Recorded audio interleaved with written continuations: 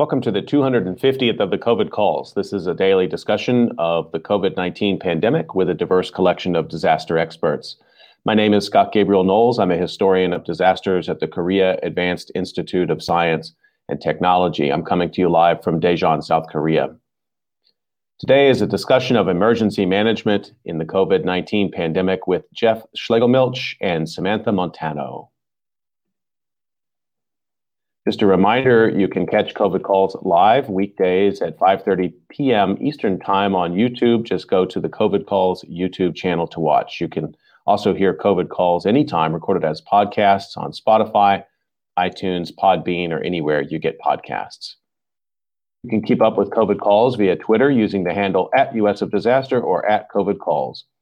Please help spread the word and send suggestions for future guests and future topics, and please feel free to suggest yourself as a future guest.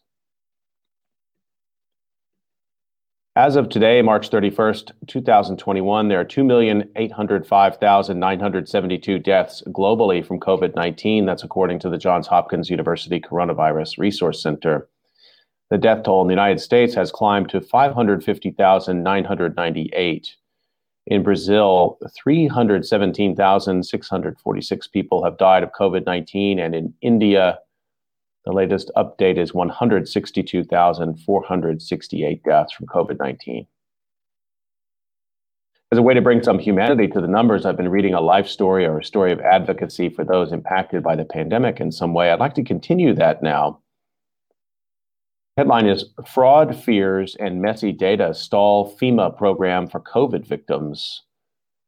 This was published February 25th, 2021 in Politico by Aaron Banco.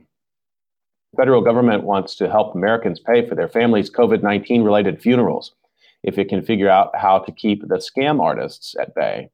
The Federal Emergency Management Agency is planning a $2 billion pandemic funeral assistance program using money set aside in the $2.3 trillion spending package signed in December, but progress has stalled over concerns within the agency that the program is vulnerable to widespread fraud, according to two senior officials with direct knowledge of the situation. FEMA has for decades helped Americans cover unexpected and uninsured expenses incurred when their family members die as a result of major disasters like hurricanes or earthquakes, or in other emergency settings. But with more than 550,000 people dead so far, the pandemic funeral program is poised to be the largest the agency has ever mounted. It may also be the messiest. Centers for Disease Control and Prevention, which collects mortality data on the pandemic, has advised FEMA that for logistical and regulatory reasons, CDC cannot verify whether individual deaths are COVID-related. Instead, the disaster agency will need to lean on overburdened state health agencies and medical institutions to cross-reference federal data with death certificates. Now, FEMA is scrambling to find safeguards that would prevent fraudsters from forging death certificates in an attempt to collect thousands of dollars for funerals that either never happened or were for people who died from another cause. The agency is still working on defining who will be able to apply for reimbursement, but officials said the program will be similar to the one implemented after Hurricane Katrina. Eligible funeral expenses will include the purchase of caskets, mortuary services, transportation of the dead, burial costs, burial plots, cremation. The funding does not cover costs of funerals incurred during 2021, a spokesperson said. Normally, state and federal officials at FEMA field offices review applicants' documentation before they approve the payout. Those documents include death certificates, proof that the applicant is the dead person's next of kin, and confirmation that funeral expenses were not paid for through other resources, such as Veterans Affairs benefits. FEMA is considering implementing additional measures to authenticate the documents they receive from families participating in the COVID program.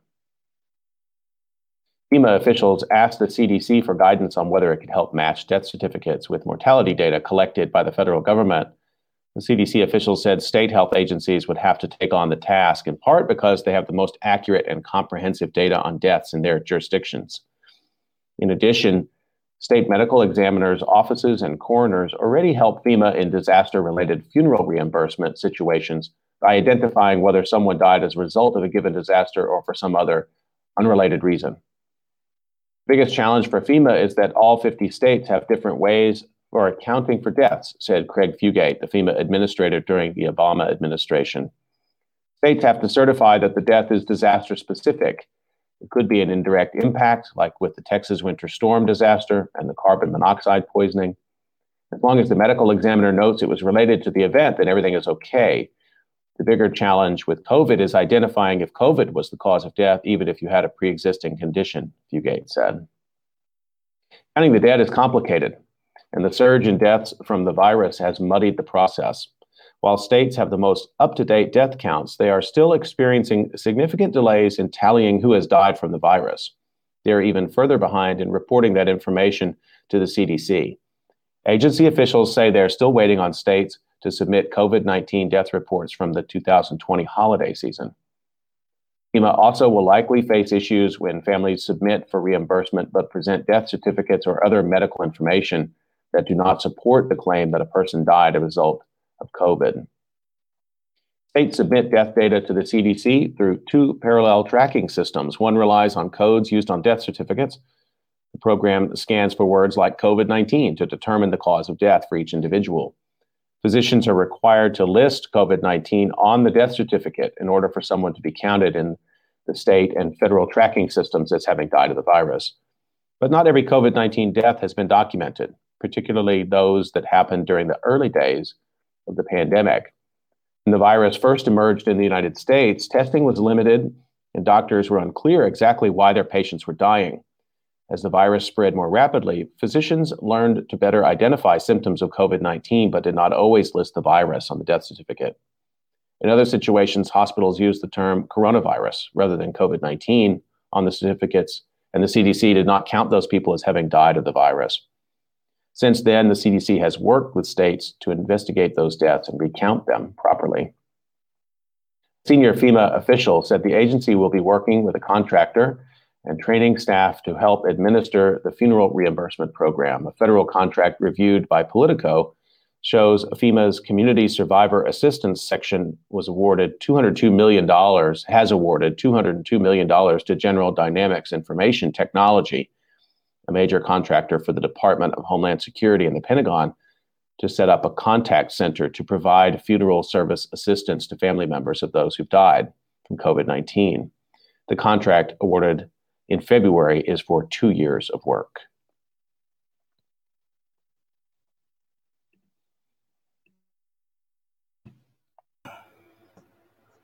Okay, I'm going to turn to my conversation for today.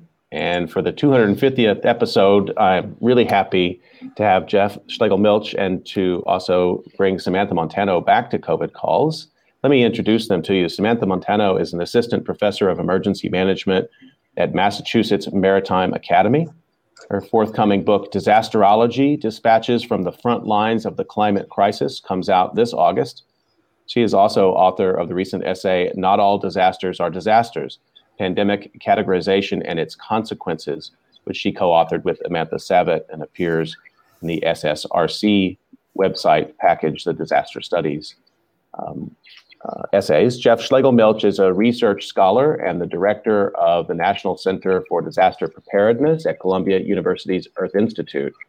He oversees projects related to the practice and policy of disaster preparedness, including the multi-award-winning Resilient Children, Resilient Communities initiative.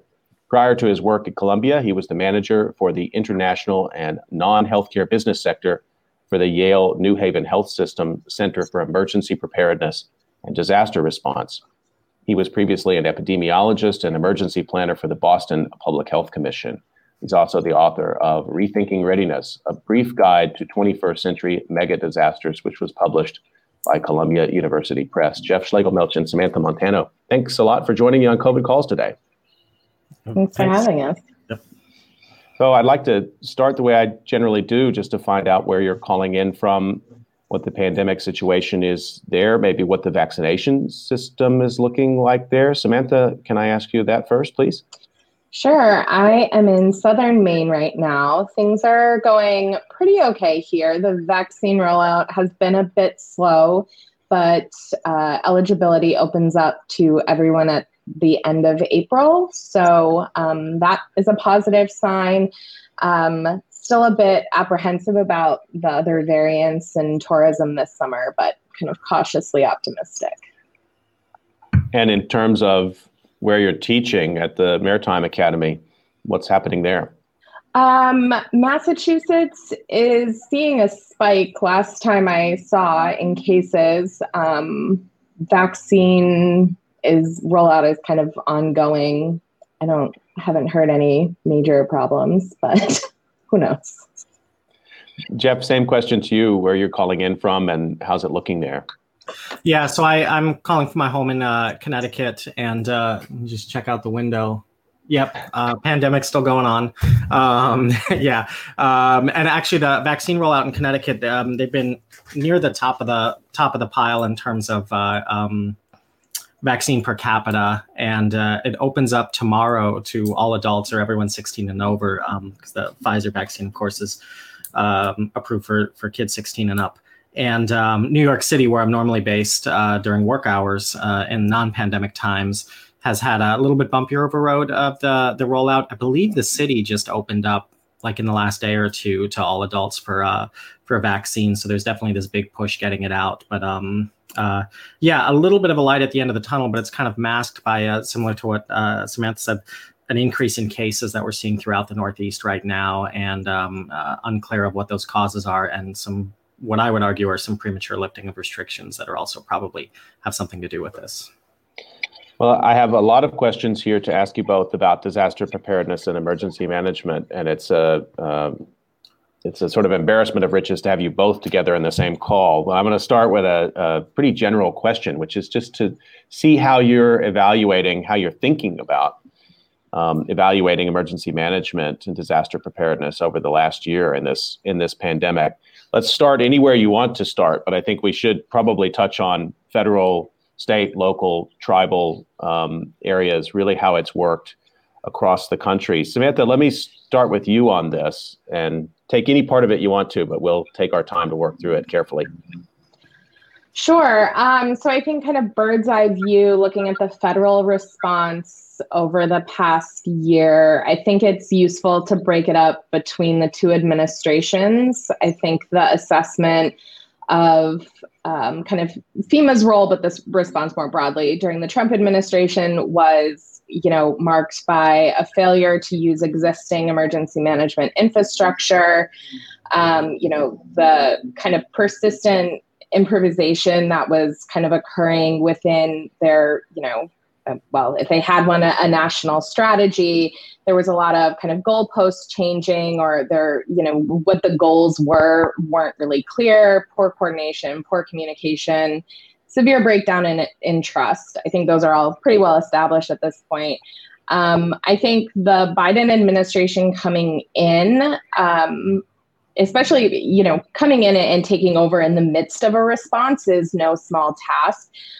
So I think that they've done a lot of things well in terms of coming in, creating plans, improvising where is necessary as new information becomes available, being flexible with changing dates and whatnot, much clearer communication in comparison, much clearer goal setting and prioritization of needs in comparison.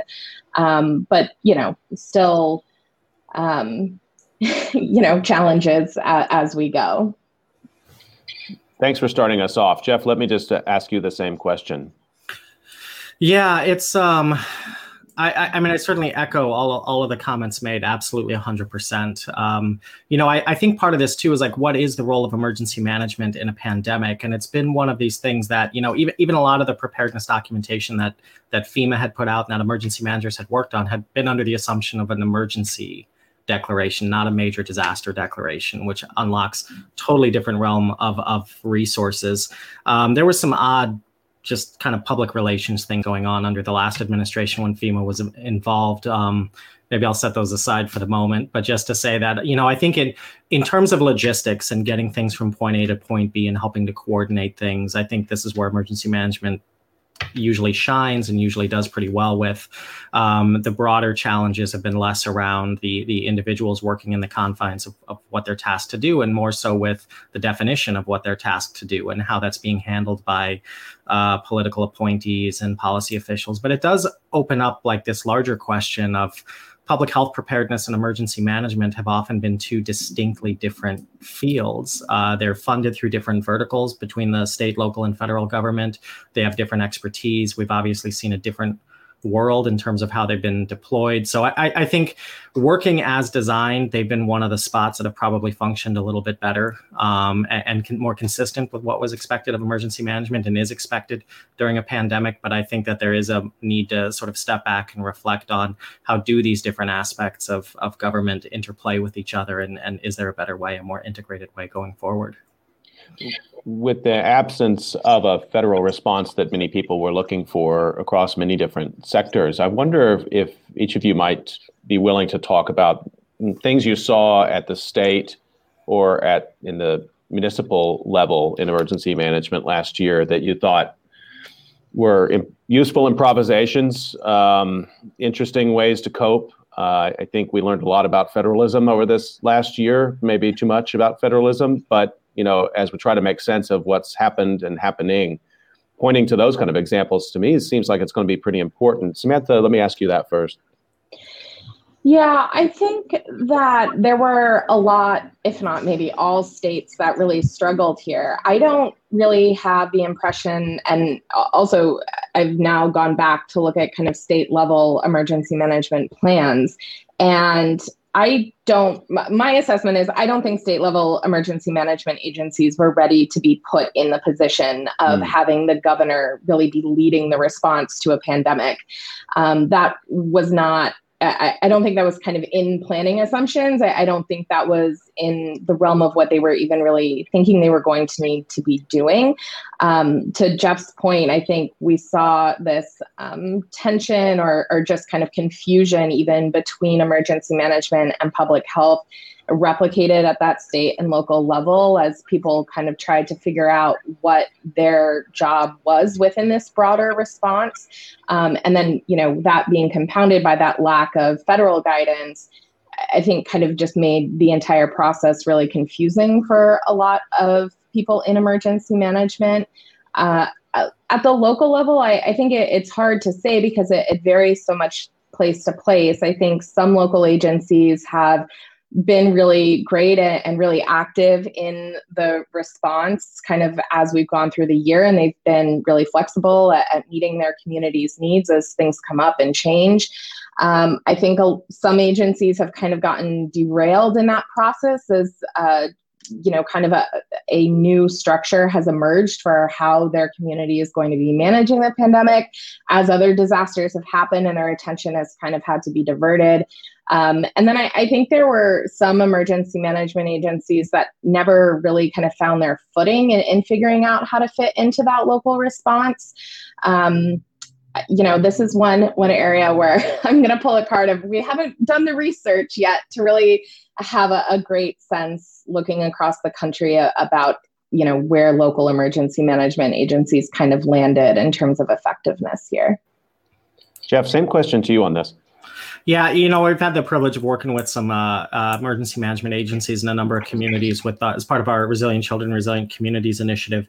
And I can say where they're, really doing it right is where they're facilitating these cross-sector communications, where they're bridging with public health, with the, and as a part of the project that I'm leading, the child serving infrastructure and serving as that convening forum, helping to identify issues.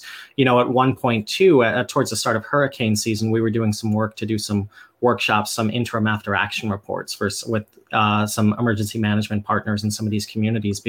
Of course, we sort of humbly go in like, are we going to get in the way if we work with you? And they're like, no, this is great. We need the recommendations, because they were dealing with, it was post the first wave of the pandemic, if we can call it waves, but also with hurricane season encroaching. So we needed to know what were the lessons that were learned, what could be implemented ahead of hurricane season, what could be implemented ahead of potentially another wave in the fall, and what were the long term.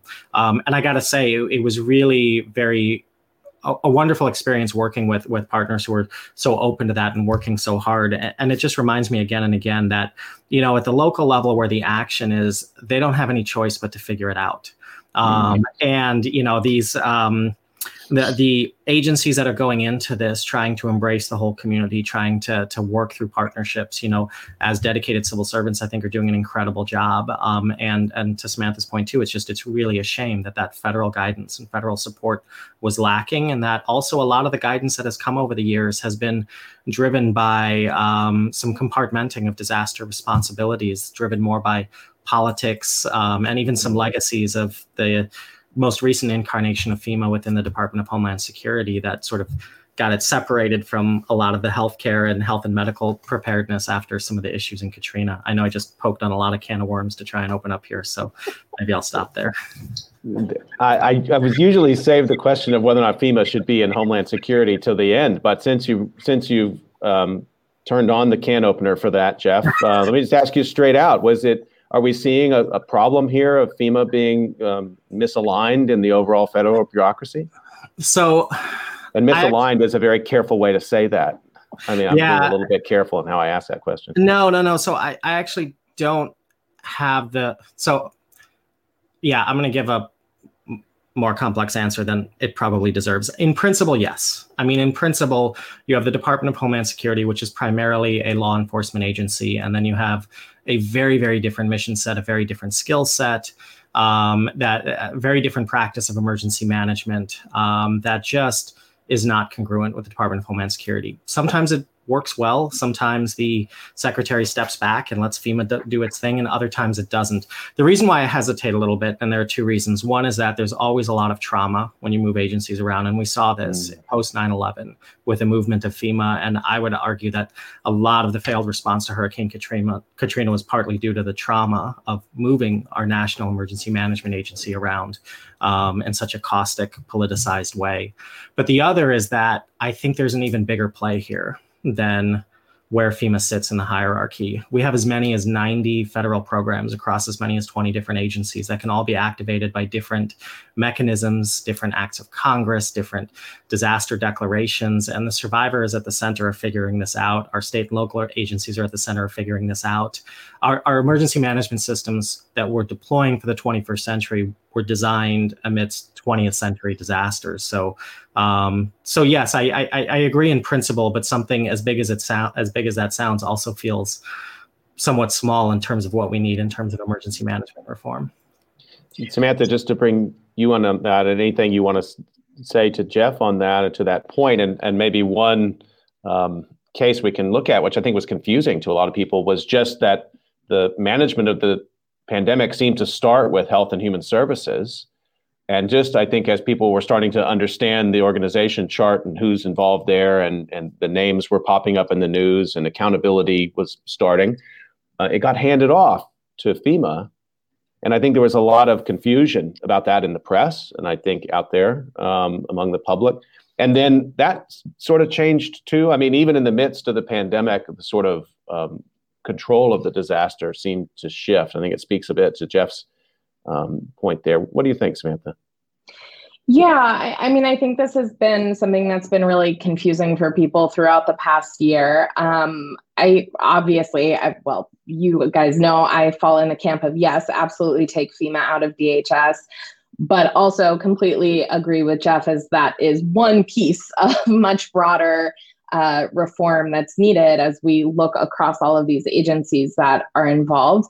I think the pandemic also just kind of underscores what disaster researchers and emergency management experts have been saying for the past 20 years, which is that, yeah, look, terrorism is part of what FEMA does, but it is one small part. And to have the agency put under this one department that is so focused on this one issue, it leaves out all of these other pieces, right? It disconnects them from HHS, which obviously there's an important connection here too. And so I just think it, just kind of underscores this, this problem of where FEMA is located.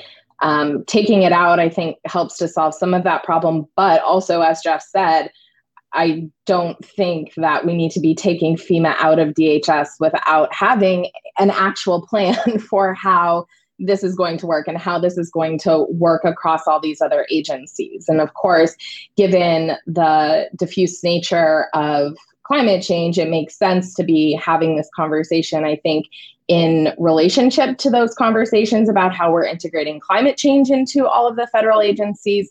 But again, I have some hesitancy there about kind of only siloing FEMA away with some new kind of climate agency or something, right? Because it then detaches it from those other hazard areas.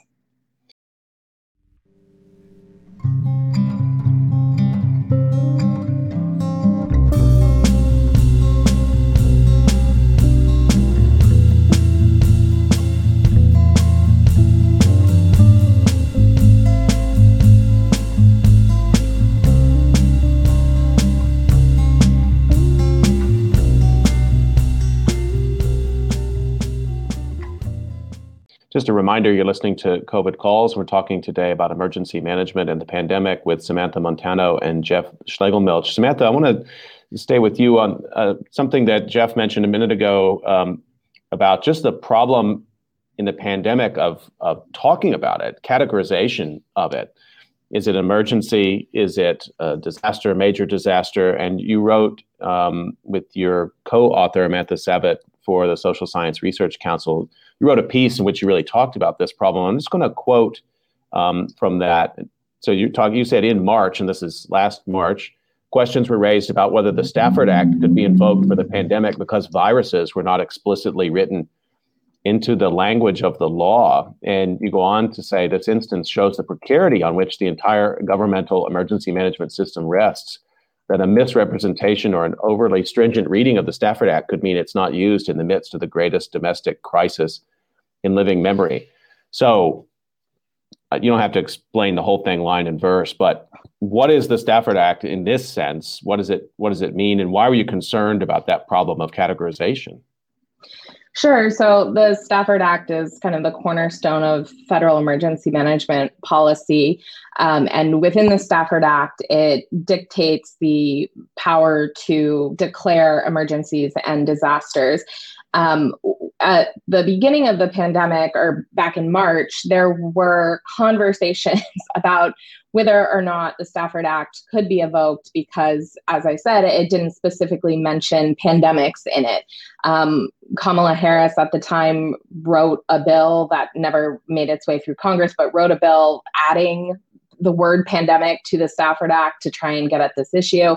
Ultimately, it was decided that it was all encompassing and that they could use the Stafford Act to respond. But there were many days there where there was a question of whether or not that was going to happen. And if the Stafford Act wasn't used, then to what extent would FEMA be involved? It would mean that all of the money sitting in the disaster relief fund just sat there and wasn't used. It would mean that programs within FEMA that we have to address these kinds of issues go unused.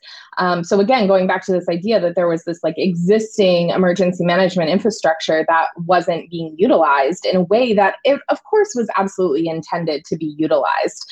And so there have been, as recently as at Deanne Criswell's confirmation hearing last week, there have been questions from senators from Congress about potentially amending the Stafford Act to make clear kind of which hazards, which types of events are fully covered under the Stafford Act.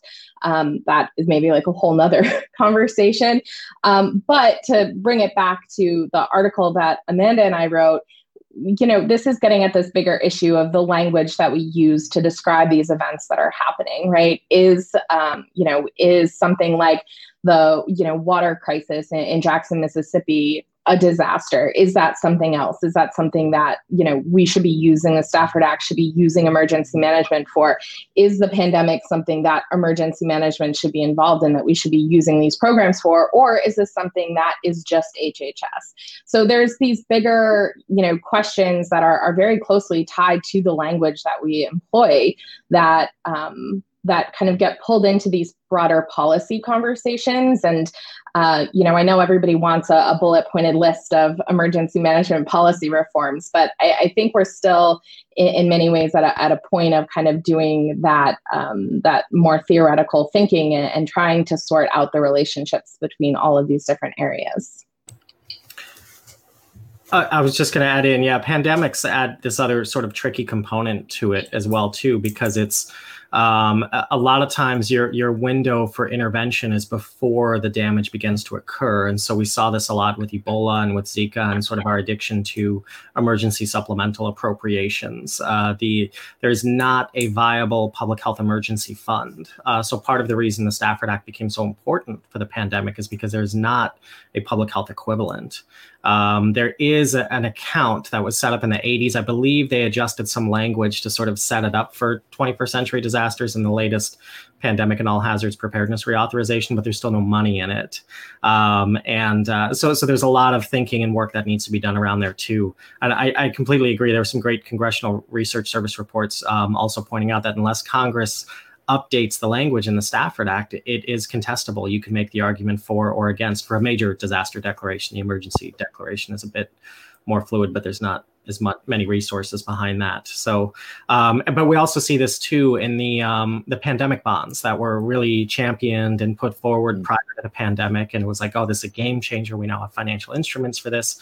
I'm not throwing shade through my sarcasm. I think they are a good idea, but they didn't work out very well because the triggers for activation of those bonds, you were too far behind by the time those resources got released for them to be useful. So pandemics in general create all sorts of different things that stretch the boundaries of how we're used to thinking about disasters and how we're used to legislating about disasters.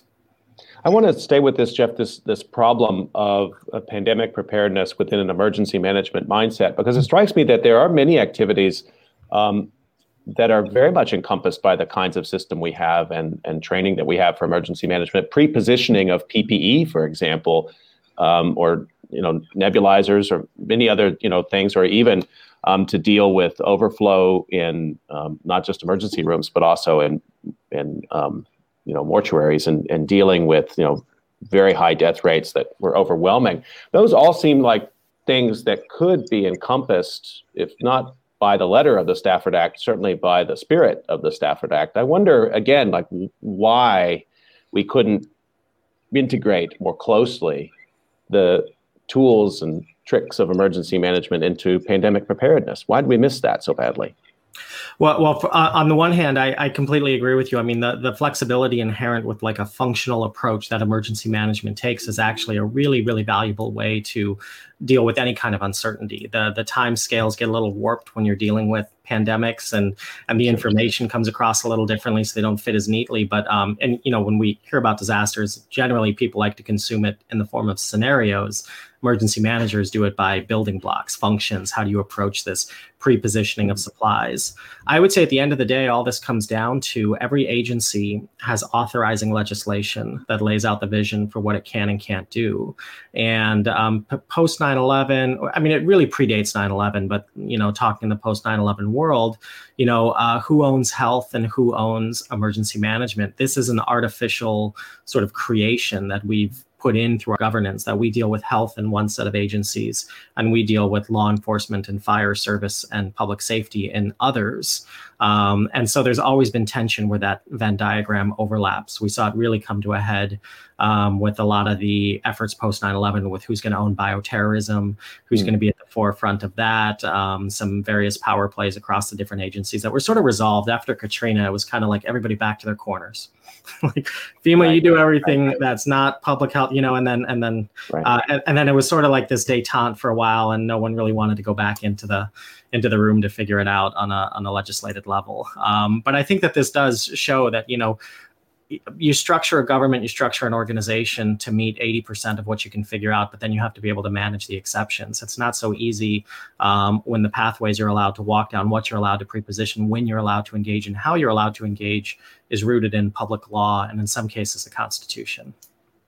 There's so many challenges here, I would assume, even if we could begin to bring those functions together a little bit. Samantha, at the top, I read this story about FEMA's attempt to try to provide funeral funds to families of victims of COVID and all of the many problems that is raising, not to mention the primary one, which is who died of COVID, and the fact that there's no single federal database for that. And CDC has said, to my knowledge so far, has said we can't provide that service at this time. Can you speak to that? I mean, that's just maybe the tip of the iceberg of what FEMA is going to be facing here.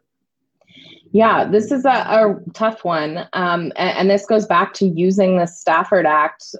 When states started requesting disaster declarations towards the end of last March, about half of the states requested all individual assistance programs, which included the pre-existing funeral assistance program. And the White House didn't authorize that program. And so AOC, Schumer had to go through Congress to get this funding and kind of pressure White House and FEMA into using this funeral assistance program, which has taken a year to do.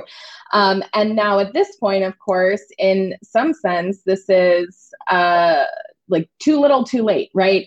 We're already at hopefully towards the end of this response, and FEMA is going to have to go back now and backtrack and find all of this data, find all of this information, find all of these people, do a public education campaign that this is available to them. This is a really heavy lift to be able to do all of this. And there's going to be challenges, right? This isn't going to go smoothly, probably. I suspect that there's an opportunity for FEMA to kind of be scapegoated here. But I think we need to look back and say, well, if this program had been activated a year ago, as people were saying it needed to be, we wouldn't be in this situation. So I think this is just kind of, as a first issue, this is a really good example of how FEMA is being asked to kind of come in at the end here and try to make sense of this, try to fix this, in knowing that they don't necessarily have the tools and resources to do that. So that's, I think, maybe the biggest issue here. The secondary issue is, of course, being able to prove the cause of death. This is an issue after any disaster where funeral assistance is used. This was a problem after Maria. The way that coroners across the country sign death certificates varies widely. And again, FEMA as an agency isn't necessarily in a position to be able to do much about that. So I think it'll be frustrating but interesting to see how they actually approach this. Jeff, let me bring you back in and talk a little bit about, sticking with some of the challenges for FEMA and emergency management more generally. I think people are often a little surprised when they find out how small FEMA's staffing actually is, and how much they rely on contractors. And so I want to sort of open that, but also sort of get into this issue of how we should be thinking about private emergency management consultants in this time, because I'm assuming that a lot of state and local emergency management needs have been met through private consulting in one way or another at this time. And I'm sure a lot of businesses and health centers and various other kinds of entities, universities, didn't rely on FEMA for advice in the middle of the pandemic or HHS. They turned to whatever other sort of private information that they were paying for already or had to go out and contract in the middle of the disaster. So can we talk a little bit about that sort of public-private divide and how we should think about private emergency management consulting at this time? Yeah, absolutely. And I think, two important names are George Washington and Ronald Reagan. So, so to start it all out is that being in a federalist democracy, the federal government, thinking way back, right, there was this question, are we going to be one nation? Or are we going to be 13 independent nations? And so the Constitution was really built around, states' rights. And so we have this federalism where the federal government often, through the power of the purse and through a lot of other mechanisms, but in many cases, it's much bigger in the myth than in the actuality. And I think FEMA is an example of this, where the expectations of FEMA are just completely out of whack with what it's actually mandated and staffed and legislated and authorized to do. And that dates way back to where, disasters are handled locally, state managed, federally supported, or what is it? Locally executed, state managed, federally supported. Was that anyway, there's a branding so I think that there's a huge mismatch between the expectations of FEMA and what FEMA is actually authorized and staffed to do. I mentioned Ronald Reagan. Around the 1980s is when the federal government, it was happening before, but really began to move towards privatization. And then you start to see government functions moving from being something where you're paying someone in an agency to write a plan to where you're paying someone in an agency to manage a contract of someone to write a plan. And that has really cascaded across. It's amazing how many agencies out there have positions that are titled planners, but they actually manage the contract for the planners that are doing it. So there has been this steady privatization of the work that these agencies are doing that's often invisible because folks see it as, this is managed by FEMA. When a lot of times if you're interacting with FEMA, you may very well be interacting with a caseworker from General Dynamics or a staffing agency that's come in to sort of handle this on a surge basis. In some ways, this is a good thing because disasters surge. You can't maintain the full-time staff to handle the ebbs and flows of disasters. On the other hand, it kind of creates a sort of an ad hoc, a temporary. People complain a lot. Well, it's a different person each week, and so you're bringing in inherently relying on contractors and temporary employees. But I think that this is a real important story and a real important trend that isn't really out there that much. Is just how much of our emergency management, emergency planning is actually done through consultants. And I'm not saying it's a bad thing, but I'm not saying it's a good thing. It's something we need to better understand. What are the trade-offs in doing it that way? Because we're certainly experiencing them directly or indirectly. I mean, it strikes me one of the challenges with that is that if your emergency management system doesn't work well and it's managed publicly, you at least know where to go to seek redress for that, which is ultimately through a political system. Whereas when you're dealing with private sector firms, it's a lot more complicated to know exactly what do you do if you got bad advice or if your planning didn't work out. And this is kind of a technical question, but Jeff, just to stay with you on this, and then Samantha, I want to bring you in as well.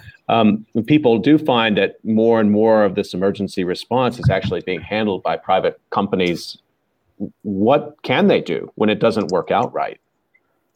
Yeah, so there's there are liability issues in terms of this, who's ultimately responsible. And so I mean, I think the first step is we need a lot of transparency about this. And I should say too, at the community level, it's a mix. So, some communities have a lot of staff and there's a lot of investment, they have resources for it. Others rely on, and actually the way that the funding comes through is these are year-to-year grants. And so it's harder to hire someone for a 10-year position if you only know you have the funding for 9 more months by the time it gets received and passed down to you. So it also structures itself to favor contractors. But I think it does bring up questions of accountability, longevity, who's going to be there for the long term for all of this. And it starts with transparency and ultimately accountability for this, whether it's done by the private sector, by a contractor, or by a government employee. It's being funded through tax dollars. And there is a mechanism through that, through your elected officials and your vote at the ballot box. So I think that that's the ultimate incentive and mechanism for more information and to instigate change. Samantha, did you want to comment on anything we were just talking about? I'll just add that I think with private contracting, this is one area in particular within emergency management where I think our lack of research funding, the lack of investigative reporting dedicated to emergency management starts to become more obvious. I think that there is a lot that is happening, because this is not always transparent, that we're kind of the broader public is incredibly unaware of. And I think we don't necessarily have the infrastructure and resources to really be able to really monitor what's happening and work to make changes. Samantha, let me ask you, if sort of staying with this set of issues around challenges that the pandemic has revealed for emergency management at all scales, let's talk about compound disasters a little bit. So, emergency managers are, I'm always astounded at when I talk to them. They're planning for one thing, but in fact, they're planning for multiple things simultaneously. They're not planning for discrete types of events. Usually they're planning across sectors or sort of an all hazards mindset, if you will. That's the planning. But this pandemic has been a 50 state and all territories and global phenomena by definition. So you had every emergency operations center in America basically activated. And then we have wildfire season, we have hurricanes, we have seasonal flooding. I could go down the list on and on and on. I know you've been tracking this. So what has that looked like for emergency managers to try to see multiple intersecting disasters happening simultaneously? Yeah, well, I'll start with my caveat of we're still kind of waiting for research on this to come out. But from what I have kind of witnessed over the past year, I think that local emergency management agencies have actually been pretty incredible with dealing with these other disasters that have happened during the pandemic. I mean, they've been handed a lot this past year, and many of those agencies have very few resources. I know there's constant conversations about burnout and exhaustion among emergency management professionals across the country. And so I think kind of as just a major generalization, I think that they really have done everything that is within their power to address these overarching issues. I think that ultimately what this comes down to, though, is a lack of local capacity in emergency management agencies. There is only so much that a local EM agency with one or two people can do to address, multiple hurricanes in a pandemic with then a winter storm, right? It's a lot, right? And so I think that, this has been a year of hopefully us being able to recognize where those deficiencies are within local emergency management, to think more about what we need to be doing to build that local capacity as we think about increasing risk and kind of the increasing possibility of more compounding disasters going into the future. Jeff, just to bring you in on that too, because the hope is that we always, in the midst of a disaster, we're going to get back to normal as soon as possible. The pandemic temporality, though, is a weird one. I mean, we're not even close to done with this. It's moved a little bit. It's not always leading, probably in every emergency management office around the country, but it's there as a constant. And maybe it's a bit of a preview of sort of 21st century disasters globally and in the United States. Yeah, absolutely. And I very much appreciate and want to echo Samantha's point as well, too, that, people who choose to respond to disasters, whether in emergency management and whether as a government employee or a contractor, has my utmost respect. A lot of people feel a call to action and they take the mechanism that's available for them. And I think as we're reimagining the interplay on how these things function best together, we do have to look at the 21st century, not the 20th century. If 2020 was not known for COVID-19, 2020 would be known as another year of record-breaking billion-dollar disasters. There is no normal anymore. Whatever we thought normal was, it doesn't exist anymore. We are in a constant state of multiple major recoveries, and the pandemic is another layer on top of that. But you peel that away and you still have all those other layers. We still have people in Texas recovering from Harvey. We still have families in Puerto Rico, recovering from Maria and the earthquake. So I think that, again, it sort of requires this really holistic look. And what it means is that, a lot of these things that were envisioned around logistics, around getting resources to people in need, have transformed into case management, into social work, into access to healthcare and healthcare resources. And we really do start seeing the growth of emergency management into the very foundations of what makes civil society. And so we have to think long and hard about where the boundaries of emergency management are, but they're much farther out than they were originally visioned a couple of decades ago. Let's talk a little bit more about that, because anybody who listens to COVID calls for 5 minutes knows kind of where I stand on this, that treating disaster somehow separate from the processes that create vulnerability to hazards is is the wrong way to go in my view. But it does raise real problems of governance, because for government to work, you have to have sort of lines and definitions, and for laws to come into effect, there are different agencies that work on different sorts of problems. Having said that, coming to this compound disaster issue, the racial justice crisis and the Black Lives Matter movement in the United States throughout last year and coming into this year speaks to this exact issue you're talking about, Jeff. And so if emergency management is going to be more engaged in healthcare provision, well, that's a racial justice issue in America. And I've even heard, so the criticism of that, it opens up a criticism that emergency management becomes almost either an extension of the public health office or of the police department. Where does it sit?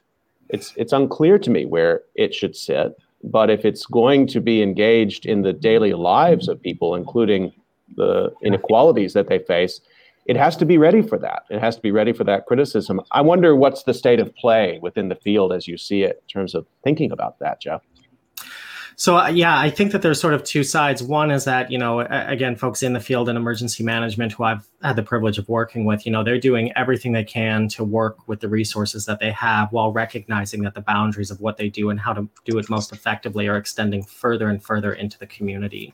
And in many cases, they're outpacing the availability of resources and guidance coming through federal grants and things like that, which isn't to say people aren't thinking about it, but things move slowly. But again, to the earlier question of where does FEMA belong, and this sort of stepping back to a bigger question on reimagining this.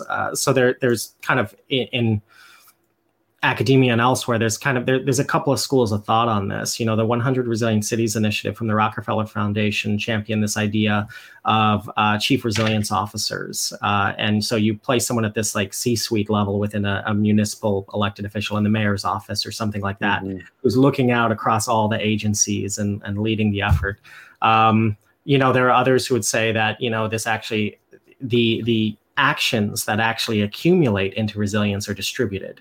They don't exist centrally, which is why it's so hard for a central advisor to be able to control this across all the machinery of civil society. And so it really needs to be a value or a metric that's embedded in all of the different agencies. The reality is it's probably some sort of combination of both. It's probably something like how we have in our national security apparatus, a national security advisor, and then the agencies and the operations baked in them. Not that I'm saying that that's perfect. But you bring up a key point, which is that, we can't talk about reducing the cost of disasters if we don't bring the conversation into, are we going to price this into our economic development policies? Are we willing to experience slower growth for slower deterioration after a disaster? Are we willing to have slower vaccine distribution if it means more equity in distribution? Right now, the answer, by failing to answer it, the data is clearly showing it's no. But these are the things, is that we have to be upfront about the costs, and we do need some of the expertise in emergency management to be in the room to help inform those decisions when they're made, rather than let them be made the same way on the same metrics and the same equations that they've been used on, because those equations are obsolete. Samantha, just bringing you in on this and thinking about the workforce in emergency management, today, we're inheriting a tradition in which that has been dominated. It has a sort of long track record of military, former military officials coming into emergency management at leadership levels. And then kind of out in the field, it's been pretty white, pretty male, and doesn't always look like the communities that now is being called in to try to sort out some of these and address some of these longstanding structural problems. Seems like an area for reform, but of course, how do you do that reform in the middle of a never-ending disaster? Yeah, look, I mean, it's not easy. I will say that I think this is one area where I feel a little bit hopeful about the future of emergency management, in that, we are starting to see some demographic shifts in terms of who is actually working in emergency management agencies, particularly in terms of the backgrounds of people coming in, rather than coming in from military and first responder. We're seeing an increase in people coming in out of emergency management degree programs, coming out of the nonprofit sector. We need more of that, of course, but I think there's evidence that we're moving in a better direction in that sense. Of course, representation is only going to do so much for you. We have to have active representation for to start seeing changes, and we have to have these broader policy shifts as well in order for that to actually translate into the work that we're doing. But I think it is a positive sign that we are hearing much more consistently concerns about equity, that is coming up in, congressional hearings. It's coming up, regularly, not only from emergency managers themselves, but also, within emergency management research. It's coming from senators when they're asking questions in congressional hearings, which, I think that is relatively new in the past few years. Those haven't really been questions from those places that we've heard much about. So I think that's a positive sign. Obviously, there needs to be a massive culture shift within emergency management. And I think it's difficult to necessarily figure out how exactly to do that outside of starting with that representative piece. Well, maybe part of that shift is indicated in the new administration with Deanne Criswell coming in as the administrator. Wouldn't she? I mean, she's the first woman who'd be the administrator of FEMA, right? Mm-hmm. Yeah, that would be a good starting point. Jeff, anything you want to say to that? I mean, it's going to be a process of thinking, not how do we address, well, it is going to be a process of how do we address right now, but also how do we look at the next 5 to 10 years in terms of developing new leadership for emergency management, and as well, if it is going to be able to take on, encompass all these many different functions to react to 21st century disasters, the workforce is just going to have to be different in emergency management, I think. It's a different skill set. And anytime you're trying to move an agency, I mean, we have the benefit in academia of looking at like broad sweeping changes. But of course, I know both of you also look, very closely at individuals and sort of making the most of the systems as they exist. And here we're talking about skills in organizational development. We're talking about skills in contract management. We're talking about skills in case management, empathy, and also business administration. If we're trying to talk to someone, what is the math they're using in the transactions they're engaging in? What are the barriers of someone getting access to a program?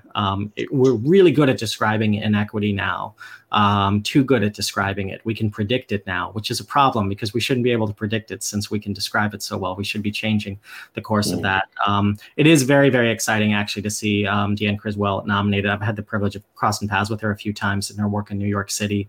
And we also need leaders, elected officials, and political appointees who are willing to make the investments in an agency that don't pay off until after they leave. That's the kind of long game we need, which is hard to incentivize. And I do believe that Deanne Criswell is the right choice. I look forward to seeing her confirmed by the Senate. And we need more folks like that who really get the long game, who really see the kind of change that needs to be made and the kind of investment in staff and people. Again, we have tons of people on the front lines who are doing an amazing job with everything that they've been given, whether they're contractors or government officials. And I think we owe them more. We should put the wind at their backs rather than at their fronts.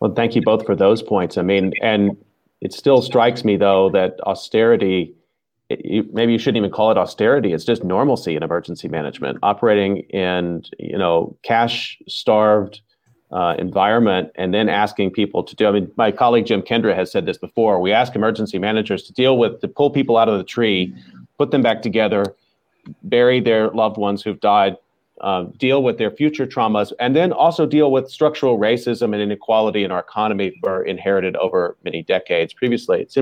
It's an impossible set of tasks, and yet emergency management is there at that pinch point. So let's talk a little bit about reforms that you think might be on the table to help address this sort of real gap. Part of it's funding. So, what kind of reform can actually change the conversation and increase funding? We just were talking a little bit about changing who's in the room in emergency management and cultivating a more diverse leadership as we go forward. Samantha, let me bring you in on this first. You said you weren't going to give us a checklist of emergency management reforms that you wanted to see, but I guess I'm sort of asking for it. Sure. So there's some kind of general things that I think are kind of more realistic reforms and potentially on the table for the next couple of years. So simplify all of the aid programs within FEMA, continue to increase funding to all of those programs and various grants like EMPG. Start actually addressing the inequality within FEMA programs, increase the emphasis on mitigation across the country. Of course, the Senate seems willing to talk about amending the Stafford Act, so maybe that's on the table. Just doing some really baseline integration of climate change into everything that FEMA and emergency management agencies across the country are doing is important. Maybe some shoot for the stars reform, maybe potentially talk about taking FEMA out of DHS, or at least think about how we can elevate the importance of FEMA within the federal government. I think continue to kind of disentangle FEMA from DHS and the terrorism focus as much as possible. Just any funding possible for emergency management research to help really build a pipeline from higher ed programs, from nonprofits, from frontline communities to bring the folks in those areas into emergency management, and just kind of across the board, more, robust local emergency management agencies. I think, all of those are, I kind of think, almost the bare minimum, but also I don't know how realistic a lot of them are, but that would be my starting point. I hope that Administrator Criswell is listening to this. And Jeff, what would you add to Samantha's list, or what would you underline that's on that list? Yeah, I mean, one I would definitely underline, this state and local investment, particularly local. We like to talk a lot about, particularly in humanitarian aid, capacity building. There's a tremendous capacity that already exists in communities if we just back them up. And oftentimes, a lot of these emergent organizations they're not on the master contract list. They're not set up with telethons to be able to harvest the money, but they're the ones doing the work when they see a gap. And so I think definitely investing in communities. And the other piece I would say is that, the private sector reaps the benefits of our disaster resilience when it works, and they absorb the costs when it doesn't. And they're also responsible for the vast majority of our preparedness, response, and recovery infrastructure. So I know we've been talking a lot about government structures and the role of government in this, but I think ways to incentivize the private sector, and if necessary to mandate it. But I think that there's plenty of incentive there if we start doing the math. And there's a lot of data right now on the cost of disasters, the cost of resilience, the opportunity costs of not being able to produce with changes in habits in response to disaster. So I think that there are some pretty big and powerful partnerships that have not been fully tapped. Just a reminder, you're listening to COVID Calls. I'm talking to Samantha Montano and Jeff Schlegel-Milch. We're almost out of time, but just want to bring it back to the pandemic as we're closing out and talk a little bit about vaccination. Jeff, this is an area that you have some background in, and you gave an interview recently in which you were sort of drawing some historical parallels to lessons that may have been learned from the anthrax crisis back post 9/11, and the sort of preparedness for scale up of rapid medicine distribution, and why some of those lessons maybe haven't been applied here. I wonder if you could talk about that a little bit. Yeah, it's been interesting to see because in the post 9/11 days, of course, everything was about anthrax, and we under the city's readiness initiative, you had to get antibiotics to the entire population of a city within 48 hours of the decision to do so.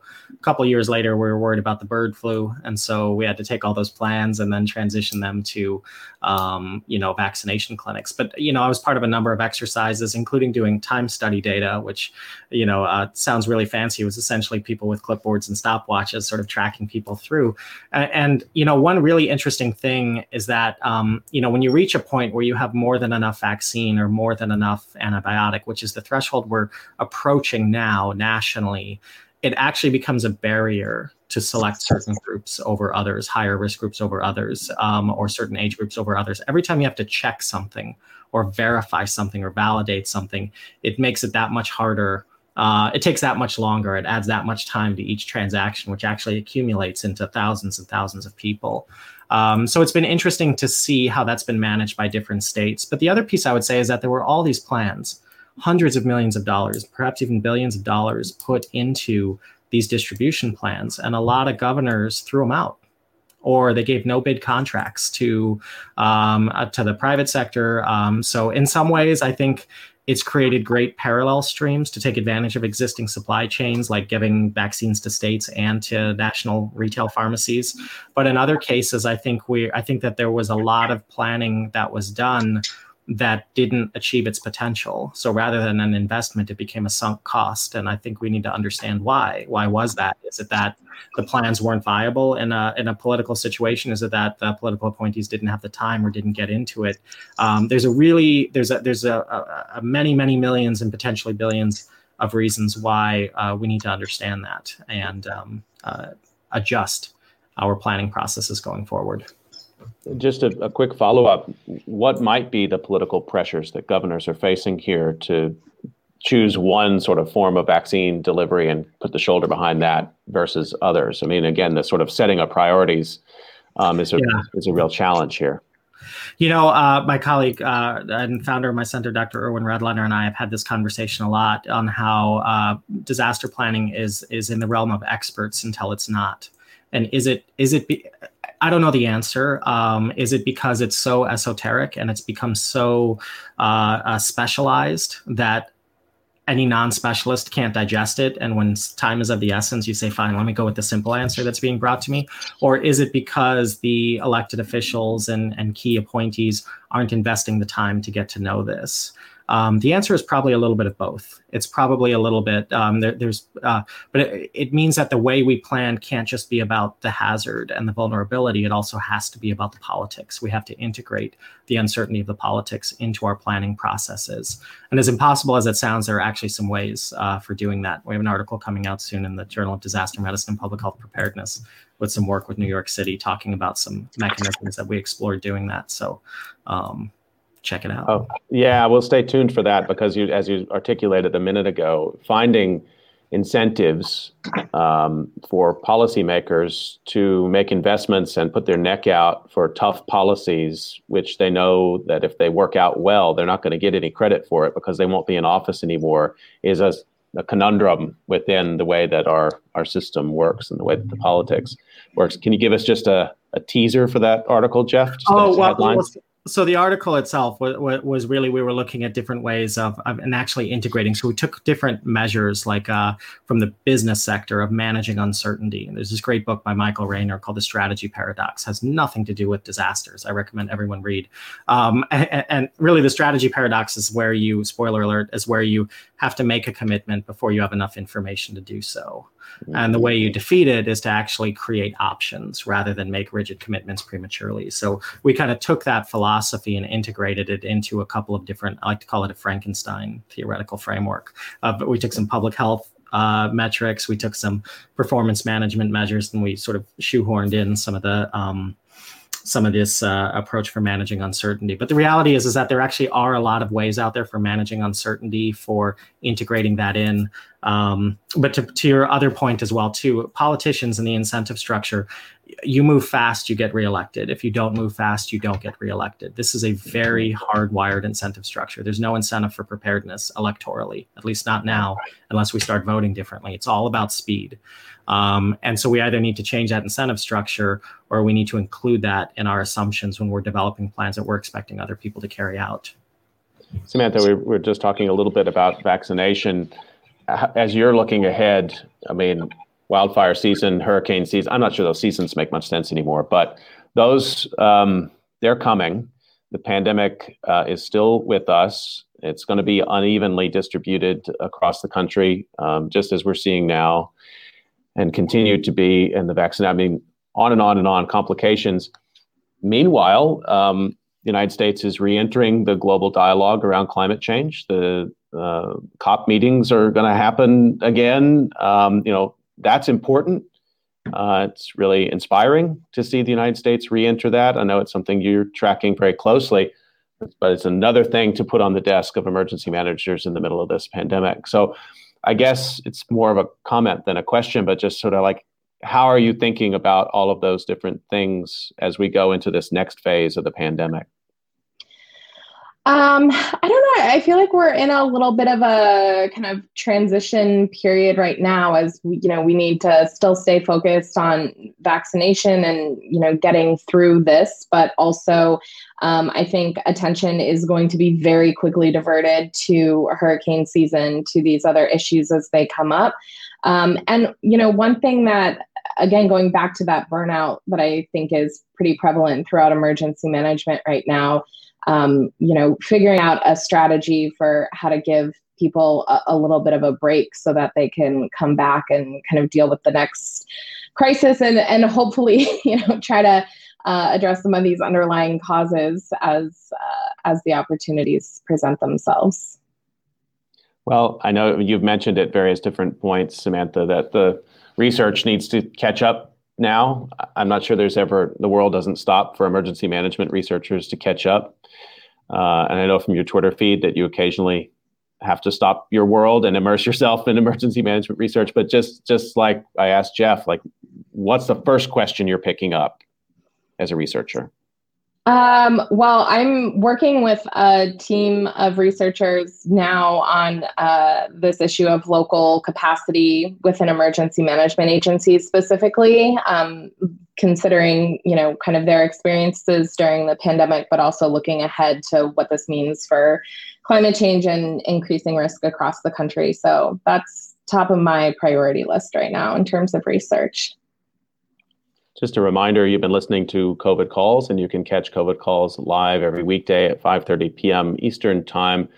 Please do join my discussion tomorrow. Will be a continuation of my LePage Center discussions, and we'll actually be talking with a couple of different researchers who are working on Mennonite and Anabaptist history and oral history and how religious communities have been dealing with the pandemic. And then at 6:30 p.m. Eastern Time tomorrow, please do mark your calendar. I'll be talking to Alex Goldstein, the founder of Faces of COVID. Faces of COVID is just today, I think, passing its 1-year anniversary. And if you're not familiar with that project, please do check it out on Twitter. And I definitely want to thank my guests today, Samantha Montano and Jeff Schlegelmilch, for joining me on this 250th episode of COVID Calls, and for just engaging in what was an enlightening conversation for me and for, I'm sure, many others. Thanks to both of you. Thanks for having us. Stay healthy, everybody. We'll see you tomorrow, 5:30 p.m.